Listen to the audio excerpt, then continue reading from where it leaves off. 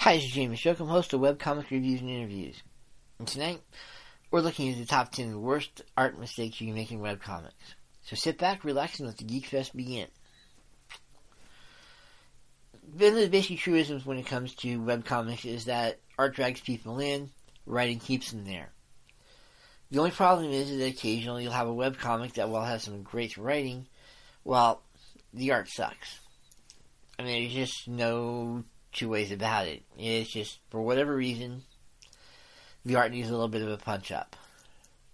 Your two basic cases are either an amateur who's self-taught and, rather than trying to advance the art past a certain point, tends to go, hey, I can get away with this, so I'm going to get away with it as much as I possibly can. This is usually an ultra-simplistic style, and while it tends to sound really good on paper, the execution just doesn't work. On the flip side, you've also got a professional with lots of experience who either is not really confident in what they're doing or basically shouldn't be doing comics in the first place. You know, they're doing the art, but it's just more of a I'm not really into it type of thing. And so the artwork over time will tend to fall really flat really quick. So, well, you know, obviously if you got somebody who's not really into learning new techniques and all that, this is not going to help you. But if you're trying to figure out ways to make your webcomic look a little bit better, we can definitely help. With that in mind, 10. Everybody looks the same. This is actually one of the more common mistakes in webcomics.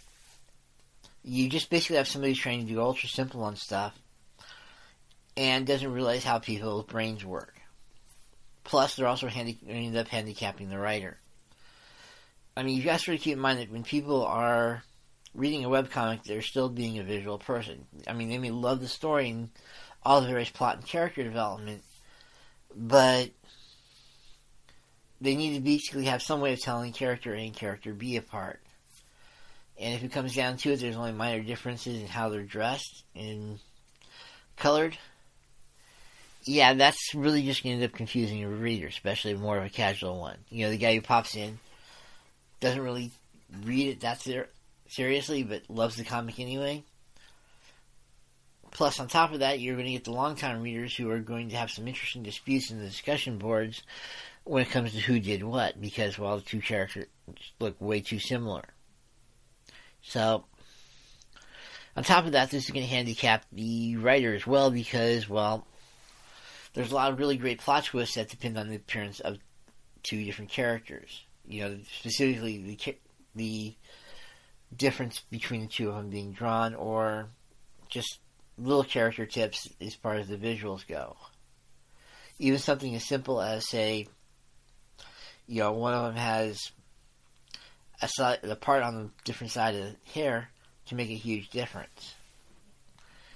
So obviously you want to figure out ways to make the characters look at least a little bit different. You know, enough to differentiate on a quick glance. The easiest way to get around this is to, when you're designing the characters, throw a silhouette test at them.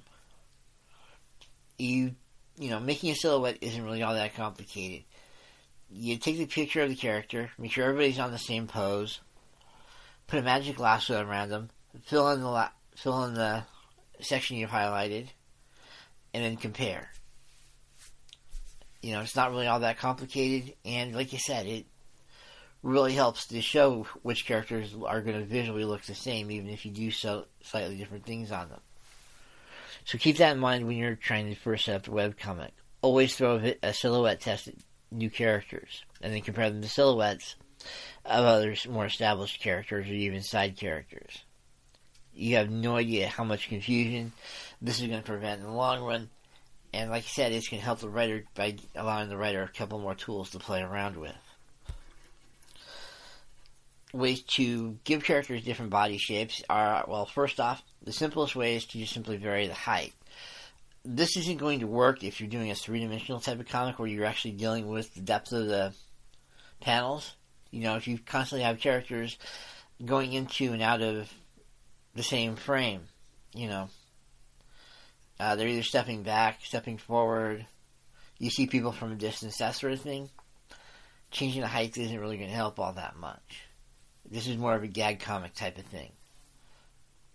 You know, if you've got the same characters always in the same plane, changing the height is actually not a bad way to start. Using different clothes. This is also going to be applying to different hairstyles and other options as well, as far as the straight visual stuff goes. I'm not so much looking at skin color, even though that's cool. I'm looking at hairstyles, you know, wavy, afro, straight, long, short, military style, what have you. We emphasize real quick that, you know, something to consider is that even in the military, there are a couple of different hairstyles available.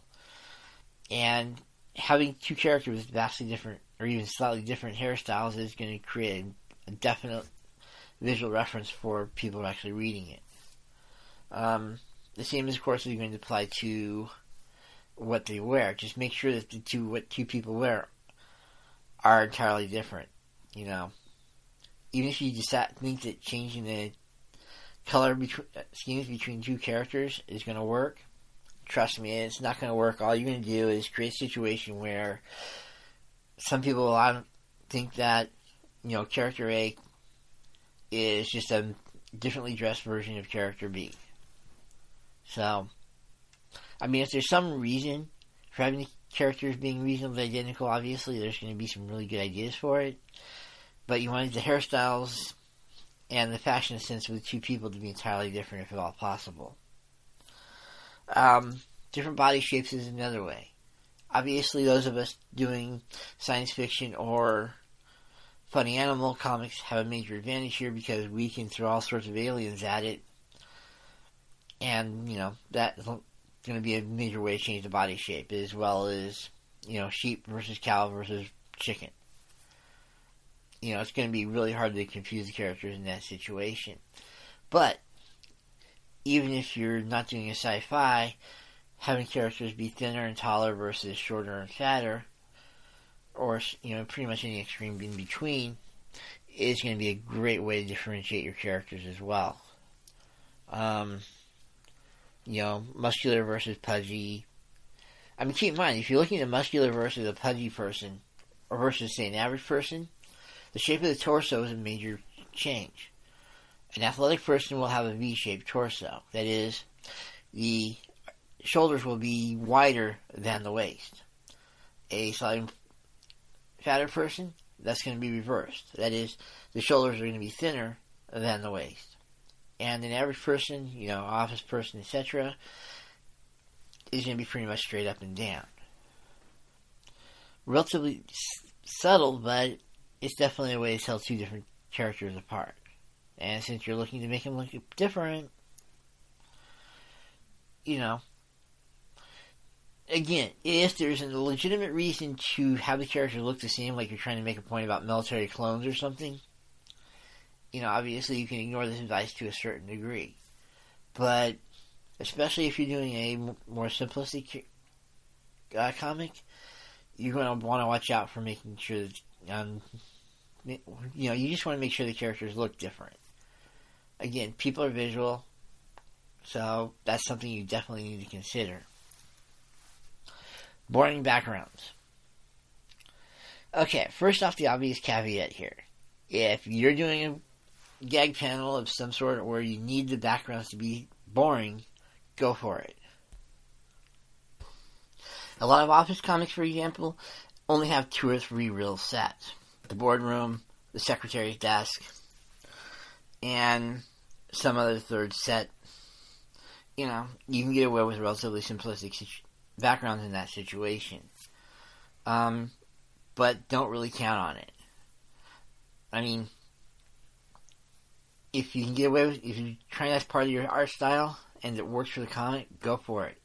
But you want to try to vary that up at least a little bit. You know, you've got 2 different caverns. You don't want them to look like, you know, different set. Or sorry, that you're using basically the same set for those 2 different caverns. It just isn't going to work off that well. I mean, you guys sort of keep in mind that the setting of a person will help define to a certain degree that person's personality, or at least demonstrate that person's personality. Having a boring set says a lot about that person. The person has no imagination, the person is boring, the person is more passive than anything else and has no actual interest. In other words, you have a one-dimensional character who's not really going to last long in the comic. And if your comic is nothing but one-dimensional characters, that's really not going to help the longevity of your webcomic. I mean, even when you start looking at, some of the basic gag comics or 4 panels that are present in newspapers, you still see a certain degree of change or, different types of different sets. Peanuts, they have the wall, they have the tree, they have the doghouse, they have the houses. Each one of the houses, of course, has a different decor. Even Garfield, you can see details in the kitchen or in the living room, And when it comes down to it, the only real comic that doesn't have any kind of background when it comes down to it is something like Dilbert. And let's get real, Dilbert needs that blandness to basically set up a lot of their jokes. So, especially if you're doing a Talking Heads cartoon, you're going to want to have some sort of decent background. Another mistake is that you have way too much flat color. Just shading things up a little bit can help immensely. I mean, if nothing else, look at the way your actual rooms are set up. Even if you've got a room that has the same color on all 4 walls, you're always going to have that one wall that's a little bit dark because of the sunlight. One is going to obviously be a little bit lighter again because of the sunlight. And if you have any kind of light source going on, that light source will also cast shadows. You're going to have some definite color just in the way the light works. So obviously, allowing for lighting will help to make your sets a little bit more interesting. If you need to, use Photoshop to create your backgrounds and have a little bit of fun with composing them. If I'm not constantly seeing character A and character B in their own panel and they're conversing, then I want to have character A have his own background, and I want to have character B have his own background. And as long as they're consistent for that conversation, you're good to go. You're also going to be wanting to use certain elements to break up your backgrounds. Even Dilbert has the water cooler or the screen. Little things.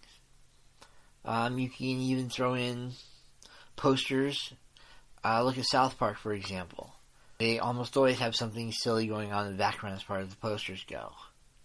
Again, you don't want to have ultra boring backgrounds consistently. Every so often, fine. Let's get real. In real life, we have a lot of rooms that are boring. But if we're talking a room where the person spends a lot of time in, over time that room is going to take on certain aspects of the character's personality, and those need to be expressed in the background. So, try to avoid boring backgrounds, at least throw a splash of color or shading or something. Throw a little bit of interest into the backgrounds. 8. Bad perspective. I'm known to throw this caveat around a lot. So, sorry about that. Obviously, if you're doing things that are in the same plane, like a really simple 4-panel gag comic, you can avoid the perspective issue.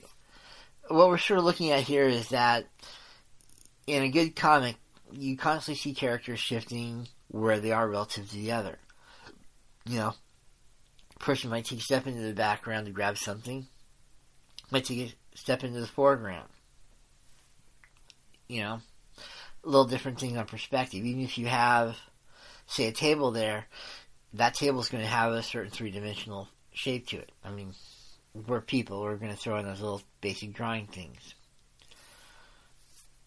So obviously, if you can throw some third dimension into it, go for it.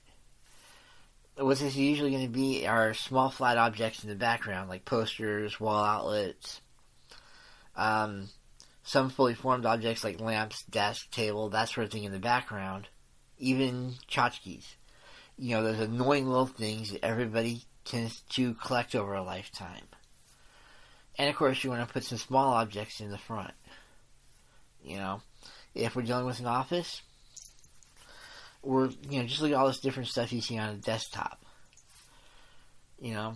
You've got home decorations, you've got paperclip bowls, just little things. The key here is that even if the characters themselves are literally two-dimensional, you can have some fun with three-dimensional just by throwing objects in the background and the foreground.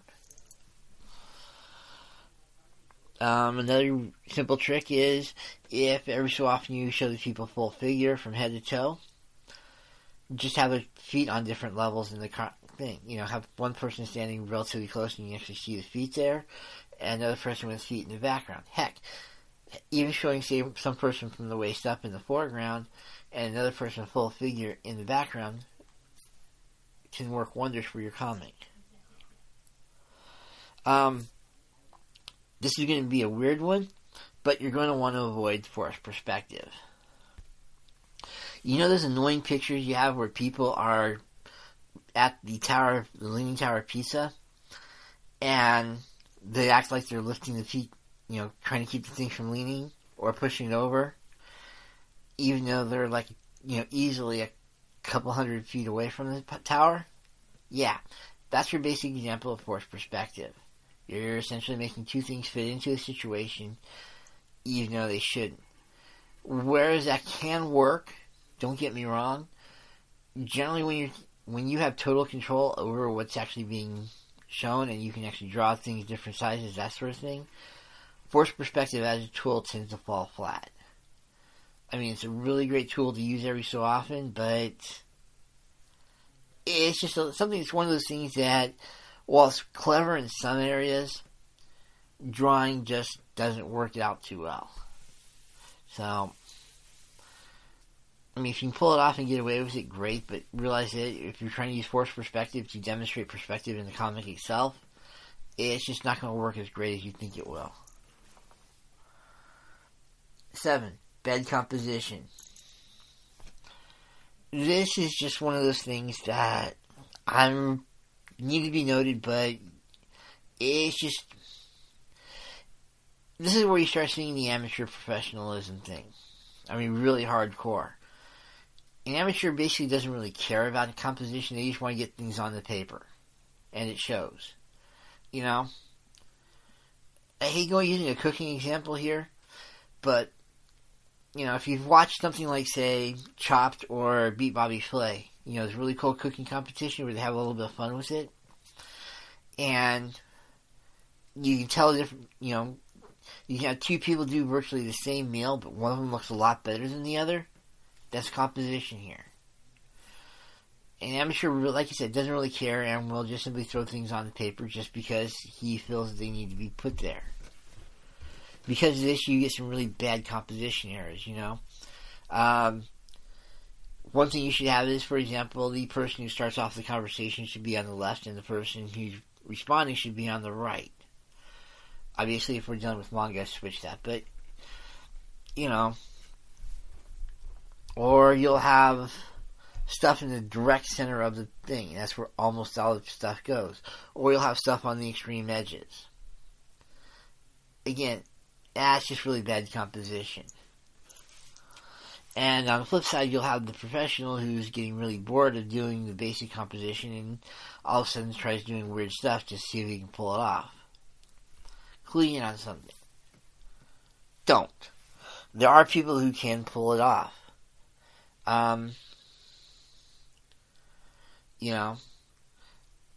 My personal favorite person to make fun of a lot is Johan Vasquez of Johnny the Homicidal Maniac, who has way too much fun with composition, among other things, and he can pull it off. But that's because he's fully aware of what the rules are, and he's actually taking advantage of those rules to do some interesting stuff. Unless you're somebody who knows exactly what they're doing, don't. especially if you're just learning. Otherwise, you're going to create some really big messes. So, this is sort of what I'm pointing out, that first off, if you're going to have people talking, have the person who talks first be on the left, and then as people respond, have them set up accordingly. Obviously, you're going to have a little bit of movement here and there, but as long as you can set that up in the first panel or two, you're good to go. Keep in mind that people do move. One of the composition errors that drives people crazy is you've got two people that do nothing but talking heads. While that can work, and there's a lot of comics that draw on it, every so often, just have somebody move, step into the background and grab something, like a phone.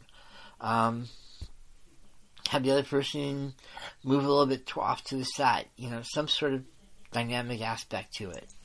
Obviously, if you're doing a superhero comic or something that's high action, that'll be taken care of. But, even if you're basically doing nothing but, making the camera go closer or further, just have some sort of movement. Definitely keep in mind the dreaded rule of thirds.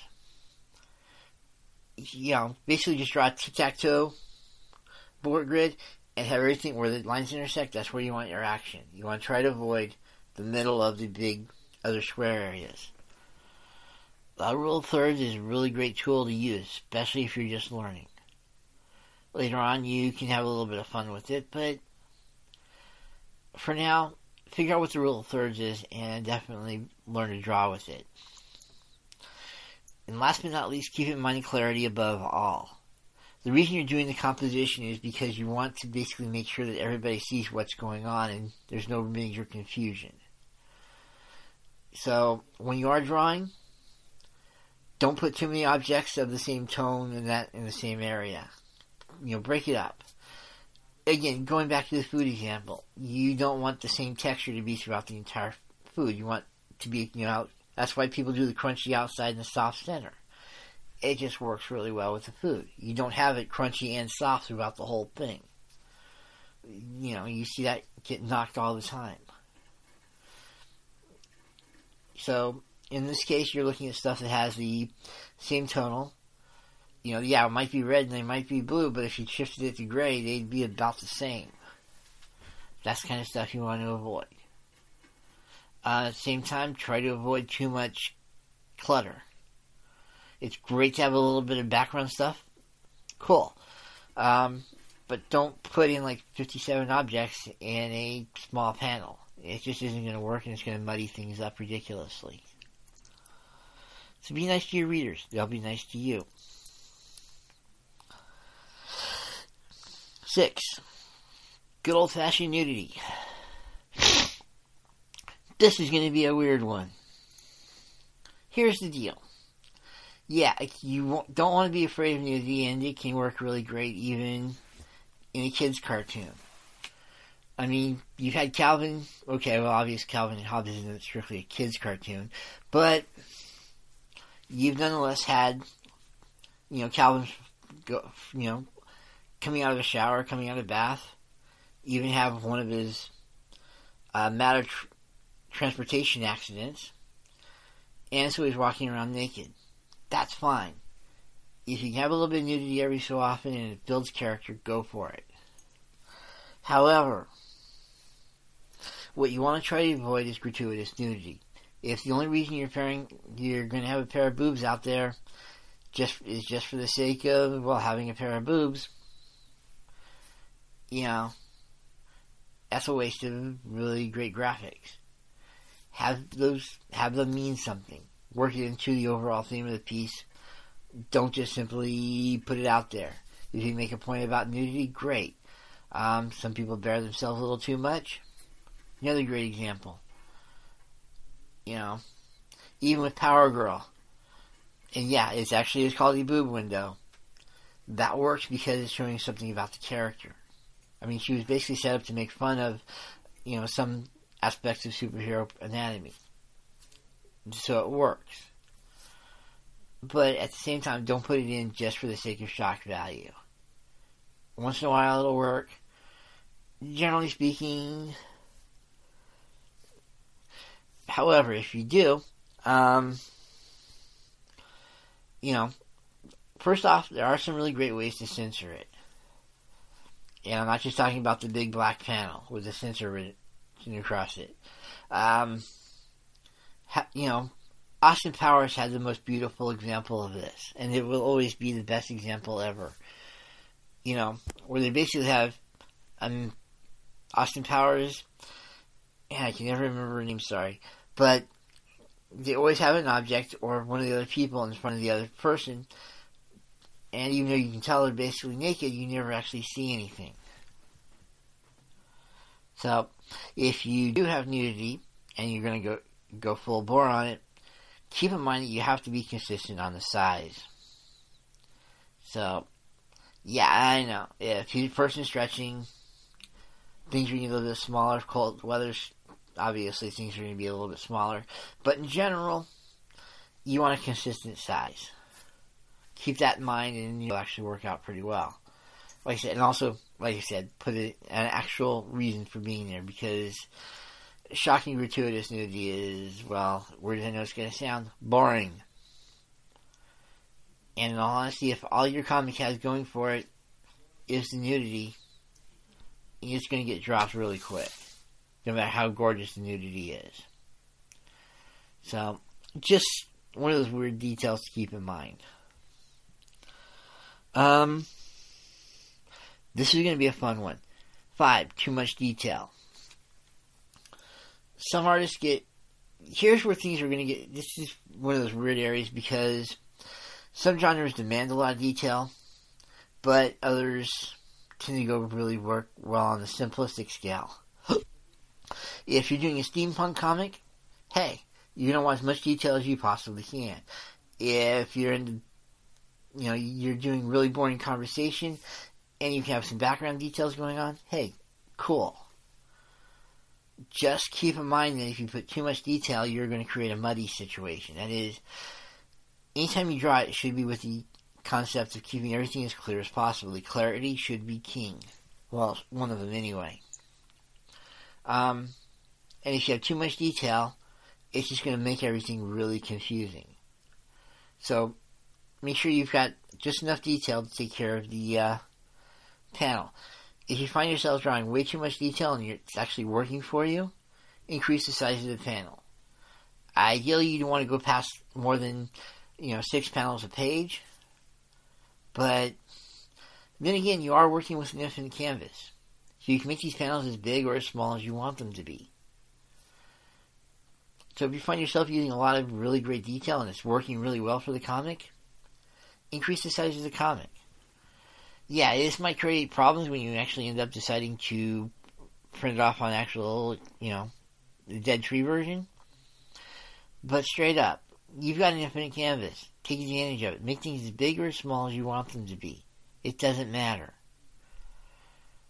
But on the other hand, if you got way too much detail and it's basically just muddying things up and it's becoming a distraction in and of itself, yeah, you might want to cut back on the details a little bit. Along those lines, limit the background jokes, especially if you're doing a comic that relies on action. If you're doing something that relies on dialogue, you can get away with an occasional background joke. But if you're doing something that requires a lot, it's action, and the more action you have, the more clarity you need. So, if you're doing like a superhero comic, really debate putting in the background jokes.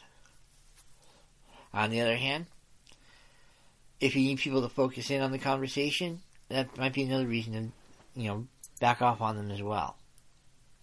Only use background jokes if it, like I said, if it works for the comic, and it's not too distracting, then go for it. But, lay off the detail as much as possible. Which I know is contradicting a lot of what my mother's saying, but hey, any good set of rules does have basic contradictions. Deal with it. In this case, the idea is clarity. So, figure it out. Then, of course, this is followed up by number 4, too many actions. The general rule is one action per panel, period. You've got some artists who decide to throw in, who figure they're doing this really cool, big, massive fight, so they're going to have everybody fighting in every possible panel. Yeah, that's not going to work. Again, it's a clarity issue. And you're going to hear, if you haven't figured this one out, this is a biggie. A lot of artists tend to screw this one up hardcore. We're not just talking, they simply throw too much in a panel and don't realize that editing it a little bit actually works. So if you're going to have these big monster team versus team battles, obviously I've been establishing a shot where you got the two teams and you can have them each attacking each other once. But you better also keep in mind that this is going to be a big combination panel. If you're dealing normally with 6 panels, you're going to want to throw at least 4 panels worth of action into just this one panel. So, to make it look really cool to start off with, this is your basic splash page. However, each one of these panels after needs to be only 1 or 2 people attacking 1 or 2 other people. If you have a team up, cool. If you got Ray Blast going, crossing each other, even if it's like one's in the background, one's in the foreground, hey, that's cool too. But you want to try to keep it to 1 action per panel as much as possible. This is, just like I said, this is going to be a really great clarity thing to keep in mind. There are obvious other exceptions. If I'm doing a speedster type character, like say the Flash, at that point, hey, one of the cool things they did with him is they actually did have him show off multiple actions in the same panel. But what they did was they took advantage of speed lines and they faded out the other version of the Flash in the same panel. So basically what you ended up having is, even though the Flash was doing multiple actions to show off just how fast he was, it was still easy to read. Little basic tricks like that. But if you can keep it to 1 action per panel, trust me, your readers are going to love you. Number 3. And yeah, this is a fun one. Too much dialogue. The big problem you have here is you've got some writers who are way too much in love with the written word, especially their own. So, what they end up doing is throwing as much dialogue into the panel as absolutely possible. Yeah. Most panels can only take so much dialogue, and you have to work out that to whatever degree you want that to work out to. The 2 options you've got are you can either break up the dialogue into different panels, highly advised, especially if you've got in-depth dialogue, or make larger panels. Again, infinite canvas, people. You can also move characters around, especially if you've got, one person doing most of the talking, and you want to show reactions and that sort of thing. Did I mention using larger panels? But yeah, that's pretty much obvious. The other is editing your freaking dialogue. Straight up. If Shakespeare worked because he had a lot of fun to it, plus plays have a different rules when it comes to dialogue than comics do. Yeah, you want to have dialogue in your comics, but you don't want to get to the point where you're actually just reading a novel that happens to have a few extra illustrations in it. I mean, yeah, that's cool too, but that's something entirely different. If you want to do that kind of thing, go for it. There's a lot of really great examples. And, at that point, if you can make the dialogue interesting enough, basically at that point you're looking at hitting the 8 to 12 range. Where they love dialogue, but they also love illustrations. So that might be an option to look at. And no, you don't have to cut down the dialogue as much as you think you do. A lot of people seem to sell kids short. Don't bother. If you like having that ridiculous amount of dialogue with the occasional illustration, then go for it. That's the kind of comic you want to write, no problem. But, for the general case, remember that brevity is the soul of wit. I repeat, brevity, wit, soul. Yeah. So, you want to keep your dialogue as limited as possible. You don't want to go Todd McFarlane on your poor defenseless readers. Yeah, that works out occasionally, but that's also been one of the biggest strikes against Todd McFarlane, is the huge amounts of dialogue he puts in his comics. So, just something to keep in mind. Have a lot of great dialogue, but keep it brief, keep it to the point. And keep in mind, even with Shakespeare, a lot of his great quips and all that were still relatively short. Yeah, I know, he's got some ridiculously huge speeches out there. Especially if you start looking at, say, Hamlet. But, have some fun with it. But don't have too much fun with it. 2. Crowd scenes. I can't even know where to begin on this one. Because there's 2 different types of crowd scenes you need to be aware of. First is doing huge city blocks, where you just simply have way too many buildings, way too small of an area, and while it can look really great, generally speaking, you don't want to have too many buildings in the same scene. And this applies to pretty much anything else with a huge number of similar objects. Woods. Show a couple of woods here and there. Or, sorry, a couple of trees here and there. You're good to go. Literally showing every possible tree at the same time, unless you're doing it from above, it's just going to be murder. You're going to hate drawing it. It's not going to look too great.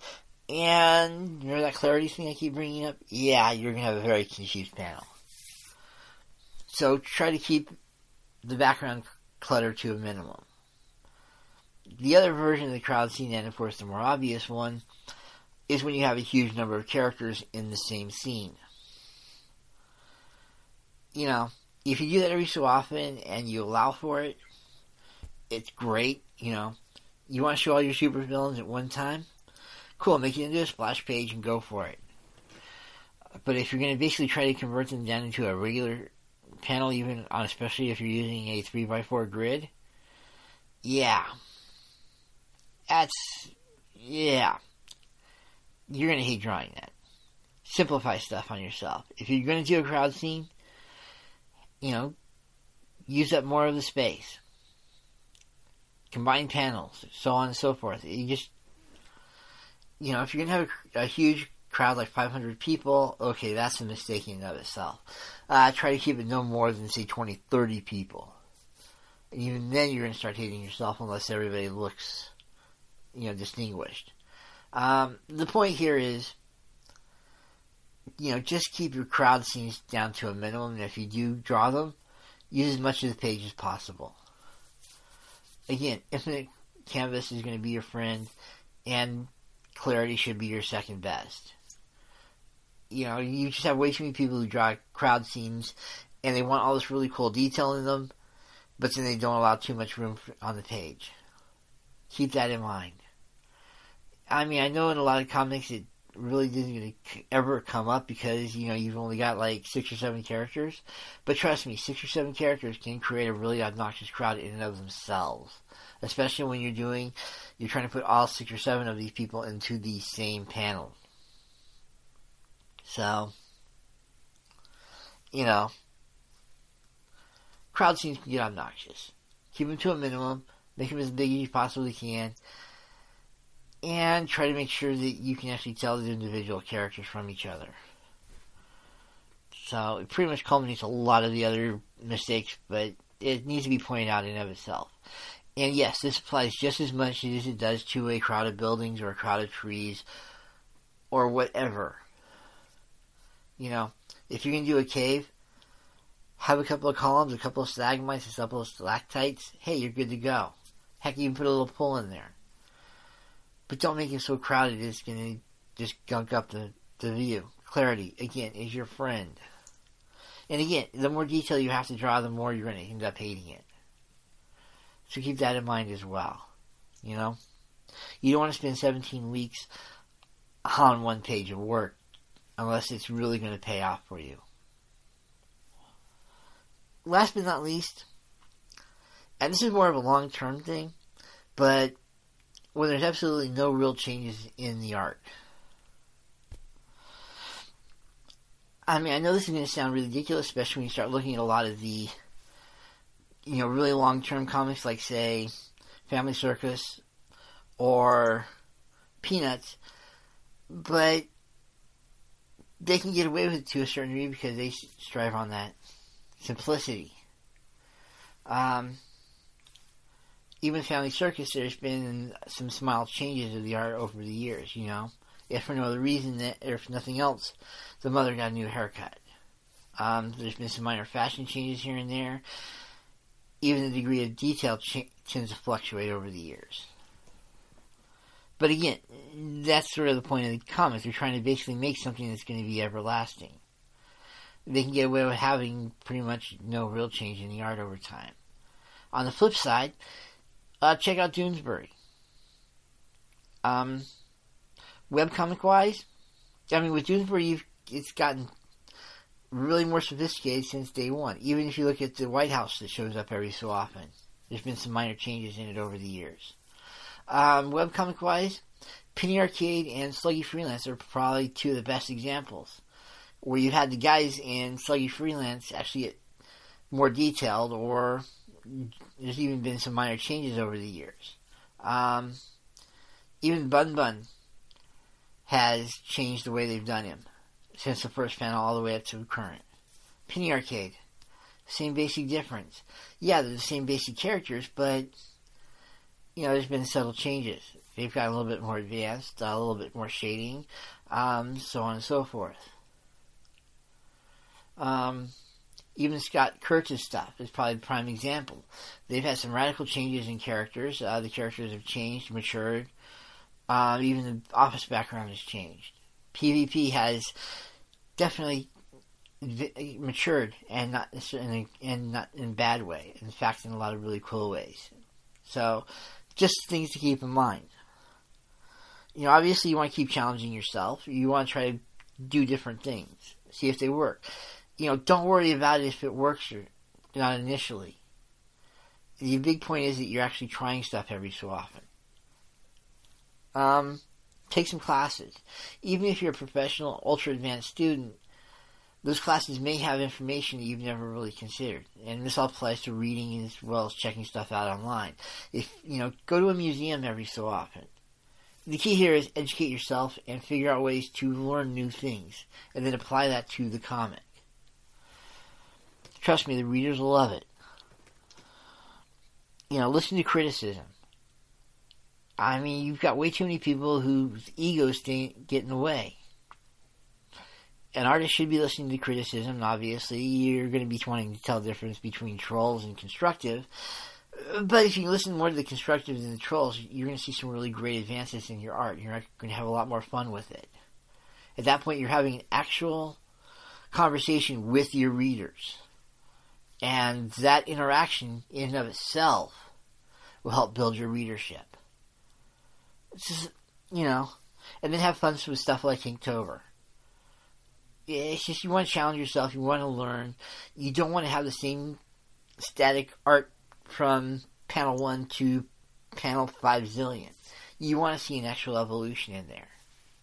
So, always keep educating yourself and try to learn new tricks. So, summing up, just so we're clear on this, these top 10 mistakes I see a lot when it comes to people doing art are everybody looks the same. Boring backgrounds. Bad perspective. Composition. Nudity being handled wrong. Too much detail. Too many actions. Too much dialogue. Crowd scenes just aren't working. And no change in the drawing. Try to work those out and figure out how to mutate them over time so that these actually work well for you. You don't want to be the same person from page 1 and page 500. You want to actually be better. And if you pay attention to these basic mistakes in webcomic art, they should help you a lot. So keep that in mind, and I'll talk to you later.